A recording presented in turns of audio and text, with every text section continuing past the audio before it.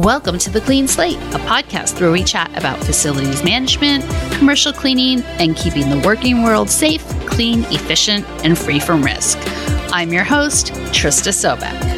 Hello, and welcome to The Clean Slate. Today on the program, we're having Gyan Awuku-Sao, who lives in Ghana, Africa, and describes himself as a champion for sustainability in facilities management.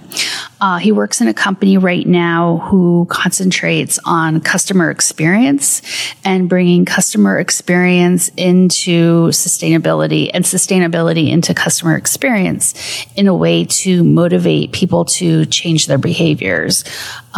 You'll hear Gyan talk about how every little change really makes a difference. No matter how much we hear it, microplastics are poisoning our waterways, and there are ways that facility managers can be the champion of making change across the globe. So we had a really enjoyable conversation, and I hope you enjoy it as well. So tell me a little bit about yourself and how you got started and where you're working now and facility management and sustainability. What's your background story a little bit like? All right. So my name is Gyan Awuku-Sao. I come from Ghana, West Africa. So I'm 100% Ghanaian. So I'll take you back to when I was in the university, in college, right? I studied building technology construction. So I was exposed to everything about how a building goes up from the foundation right up to the roof. So basically that was my college degree. But when I finished with my school, right, and I started to work, my first job was actually in facility management. So back then they used to call it estate management, which is practically the same thing. So it was there that I worked for a few years and I realized, hey, I actually love what I'm doing. I actually like to, coordinate people and the spaces in which they live. People and the spaces in which they work, and I'm someone who naturally likes to organize. I like people. I like to talk to people. I like to organize things. I like to get things done properly. So I realized this was actually the field for me. So I decided to do a master's. So I traveled abroad. I went to Switzerland, where I did a master's in facility management. So that was when my knowledge was actually solidified. With a few years of work experience I'd gotten, I did my master's, and then my knowledge really became established in facility management. So from then, I decided to become the best at what I do. So I started reading a lot. I joined IFMA. I took FM really, really seriously from that point. So after school, after the master's degree, I came back to Ghana. Then I began to work again, back to the same company. And I guess with time, as the years went by, I became really, really more experienced. And I did a bit of project management too. And I moved to a new company now, which is Major, where I'm also the head of facilities for the country, for Ghana. And on a day-to-day basis, we basically run the company office spaces, in terms of the utilities, in terms of water, the user, like I call it the user experience, because we have a lot of staff over here. So basically we ensure that the staff are okay in the environment and, everything goes well. We do a lot of coordination. Yeah. So how did you specifically get interested into this idea of sustainability? Because I feel like for the last maybe 20 years, it's been such a buzzword, and for a little bit, as I would say here in the States, we kind of like to throw that word around as a marketing term. And so I would say, when did you really see that, look, I have the power to make a change here, and here's how I can do it? Well, I'm not really sure exactly when it happened, but somewhere along the line, as I began to read, as I began to see how energy was being wasted around, how water was being wasted, I always felt like, no, there's a way to do this better. There's a way to make this right. Then I didn't know it was called sustainability. But as I began to read, I realized, no, this is something that, I could really be interested in. I like to optimize buildings. I like to be efficient. I don't like to waste naturally. So when I started reading about sustainability, my interest really rose. And I decided that this will be, my niche. This is where I'd like to be, my little corner within the FM space. Your little corner of the FM space is yes, is sustainability. I like that, kind of figuring out how to carve that niche for you, just based on what you're interested in. When you got your master's, did they talk about this a lot? And what year was that? So I graduated in 2017. So there was sustainability as part of our course package, right? But it wasn't one particular subject that was stressed upon so much. It was just one of the, the number of subjects that we studied in school. But it's something personally I always like. I mean, I love the environment. And also, I might have forgotten to say this. The company where I used to work for, they are a waste management company. So I guess I might have picked up a bit of that from there. I would say so. Company. Yeah. So you kind of see firsthand the waste that people produce, as well as what we can do with it to, because I think a lot of people have some challenges with understanding when you throw something away, it doesn't go away. It's out there still. So, what are some of the things that you firsthand have seen that you want to make a difference with? Okay, so first of all, the biggest thing is plastics, right? Here in Ghana, it's still a big challenge, right? There's a lot of plastic out there which are generated from plastic bottles, single-use plastics. There's so many of them out there which just go back to the landfill site. And, plastics take a really long time to decompose or break down. And they're just sitting at the landfill site. It's a big thing. We have a few people out here in Ghana who are doing some good stuff with plastics. They are recycling plastics. A couple of guys are using them for pavement blocks, for the sidewalks. Wow. But there's too much plastic. Yeah, there's too much plastic and there's too few people who are recycling. So there's a huge deficit, and plastics is the biggest thing, is the biggest problem we have at the moment. What to do with all the excess plastics. And because plastic is quite handy, most of the manufacturers like to use it because, you like to package in plastic because it's easy. It's better than glass, so they say. Right. So when you, one of the things that I often hear as a pushback to recycling plastics, is, okay, if we're recycling, we're still using a lot of energy to recycle. So what's kind of the answer to that when you're having a conversation with people as far as recycling plastic? I mean, it's neither here nor there. But what okay. I always tell them is that, listen, the plastic always mostly ends up in the ocean. Think about the aquatic life, the fish and I've seen so many terrible pictures of what plastic does to the fish in there. Some of them swallow them. Some fish get trapped in plastic pieces. It's really not a very good sight. So usually I always talk about aquatic life because ultimately most of the waste ends up in the sea. And if we care about our water life, we should learn to cut out plastic altogether or learn to, reduce or recycle it. Right.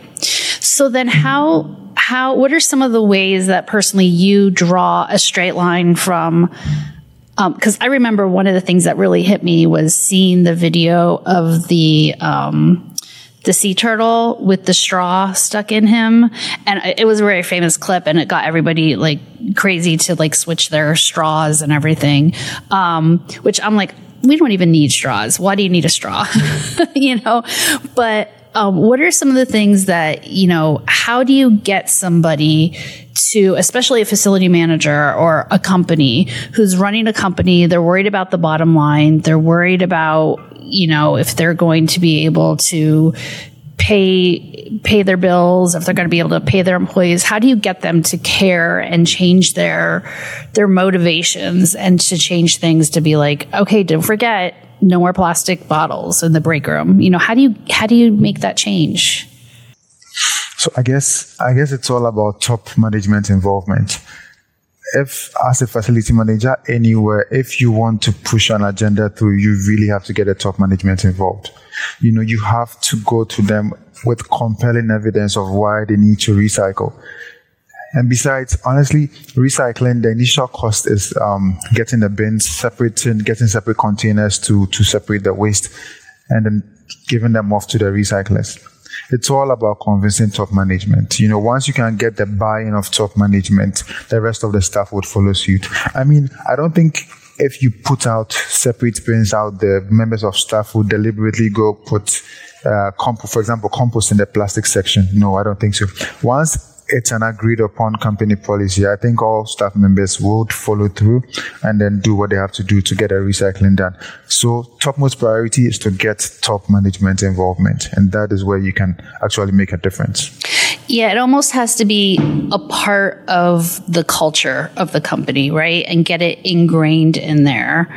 One of the things that I came up with this week is I was talking about composting, and we have these little tea pods or pods that have the coffee in it, and you put it in the machine and your coffee comes out. Well, those little pods are compostable, and I'm like, why don't we compost them? Why aren't we putting them in a separate bin to just take them out, compost them, put them in some garden somewhere? It'd be very easy. But it's just getting people to understand. And they're like, well, then we have to separate them. We have to put them in here. So it's like getting that complacency out of the way to be like, this is why we should be taking this extra step. And here's why it's important. Yes. And I also believe that culture behaviors can be built over time. There are lots of things we don't do now, which when we start to do, eventually as time goes on, it becomes a part and parcel of us. So yes, eventually, initially there'll be the kickback because, people would wonder what the fuss is all about. Why don't I just dump the coffee pots in the bin? But I guess with time and practice, consistent practice, they'd get used to it and it becomes a part of their culture. So. Right. I like that a lot. Yeah, it is practice being, modeling that behavior. So let's get back to your story and facility management. When do you have like a specific moment where you were like, I have to get people to start changing their ways? You said you worked I kind of interrupted your flow there. You were talking about working in the waste management and plastics, but now we're also hearing about microplastics, which I guess are basically in everything and don't break down. So, could you do like 5 things that facility managers can do to focus on, getting rid of plastics and microplastics? Okay. Getting rid completely or, reducing? I guess reducing. We're not going to get rid of it unless somebody is king of the world and says, we have to step back in time. Unfortunately, our technology, I don't think will let us do that, but definitely reducing and being aware. Maybe 5 to 7 things, whatever you can think of. Okay. So where I work at the moment, right? We have these water dispensers, right? Water fountain. And, typically where we have the water dispensers, they produce like these plastic cups, right? Where anyone who needs water just picks, a little plastic cup, gets a cup of water and then puts it in the bin, right? But where I work, we don't do that. Everyone is supposed to get a water bottle. Every member of staff. So if you come to work without a bottle, you're probably not going to have any water. Because there's no cup for you. No cup for you. I like that. There's no cup for anybody. So everyone is encouraged to get their own water bottle, or you bring your own mug or cup, and that really cuts down. That's like a typical example of how you can cut down the use of plastics, like drastically, because those plastic cups, someone takes a sip of water and it's in the bin. You can accumulate like hundreds of them within a single week. How wasteful, right? How incredibly wasteful. Yes, very, very wasteful. And these are single-use plastics, so you can imagine where they're going to end up next, somewhere in the landfill, and probably stuck in the ground for the next 100 years. Right. Yes. So that's like one big way of reducing plastic usage. The second would be recycling. if and when members of staff, bring plastic bottles to work or plastic elements, plastic bags, you should always have a dedicated bin where they can, throw them out when they're done. And then you'd have a recycler who can pick them up at the end of the month, at the end of the week. I don't know how, with whatever arrangement you have. The third will be to encourage the use of paper bags, the famous brown paper bags. It's nicer to encourage those ones as opposed to using plastic bags. Probably when you bring your lunch to work, you can bring in a nice brown paper bag. And it's easier, right? Because we don't use plastic, and then we also end up saving the environment as well. Right. I remember back in Switzerland, when you go to a shop to buy stuff, to do like a grocery shop, to do your shopping, right? If you want a plastic bag, you have to pay for it. We're just starting that in the States. Just beginning. Yes, they don't give it to you for free. But they encourage you to buy these bigger bags, which can be used several times for your shopping. But if you insist you want a plastic bag, they actually sell it to you. And that's like a demotivator to use plastic bags. Right. Because it's easier to just get an actual bag and then, come grocery shopping with it whenever you want to. Right. Mm-hmm. Okay, another one. So another one will be cutlery. The plastic cutlery, especially for events and parties, right? It's easier to just have plastic plates and spoons and knives, and when everyone is done eating and drinking, you just toss them in the trash. That's the easier option, right? But that's also not environmentally friendly. Right. We would have to go back to to using forks and knives, proper actual forks and knives, and and plates and stuff. It's a lot more work, but it's more environmentally friendly. Right. Yeah, I'm thinking about any break room, that I've been in the last, 10 years, maybe has all had plastic cutlery, plastic everything, plastic, plates. So it's like, why don't you just bring your own plate? And, and like you said, it goes back to culture and from top down. Mm-hmm. And especially at work, I know most offices will have like a kitchen or a canteen or something, right? So it's a tough decision, but take away all the plastic cutlery. Take everything out. Let everyone bring their own mugs or their own cups, their own spoons, everything. Let them bring it themselves. When you come, you can probably provision for locker space can be made for everyone so that you keep your cups and your spoons and plates in there. So you go for them when you need them. You know how we have all these coffee machines with plastic cups and plastic pods. It's a whole lot of plastic in our system now. And I think it's easier if we will find, very tactical ways to cut them out completely. Yep. One of the things I wanted to key in on, circling back, you were talking about taking the plastics and making them into blocks so you can make the streets. How does that work? And is that pretty common that you've seen, or, can you explain that process a little bit more? All right. So I think so far I've seen two people in this country, in Ghana, who actually do this. Now they pick up the plastic, they have a way of compacting it, they add some other materials to it, and you actually have a block, which is solid, which is strong, which can be used as a construction material. I saw on a video somewhere, one of these African countries, where they used plastic bottles to actually to build like houses. Obviously not a full like story building, but they used it to create homes. I personally know a lady with a company called Trashy Beauties. She uses plastic bottles to make artifacts, decorations, collectibles. Mm-hmm. I mean, I would have, if I thought about this earlier, I would have brought pictures. I could send you pictures after this podcast. Okay, that'd be great. Yeah. Yeah, she actually makes flowers with plastic bottles. Amazing. Yeah, and these are like collectibles you can keep in your home as decorations you can hang on your wall, and in doing so, the plastic doesn't go immediately to the the dump site. Right. At least it gets to stay longer in the system before it's finally, thrown away. How long does it take a plastic bottle to break down when it's in the landfill? Over 100 years. Over 100. And it doesn't actually break down completely. It only breaks into microplastic. Right. So yes, it will disintegrate, but it doesn't break down the way compost breaks down, becomes part of the soil. Plastic never really breaks down completely. That's the problem. So as much as plastic is nice and handy and easy to use, it's a big problem for us.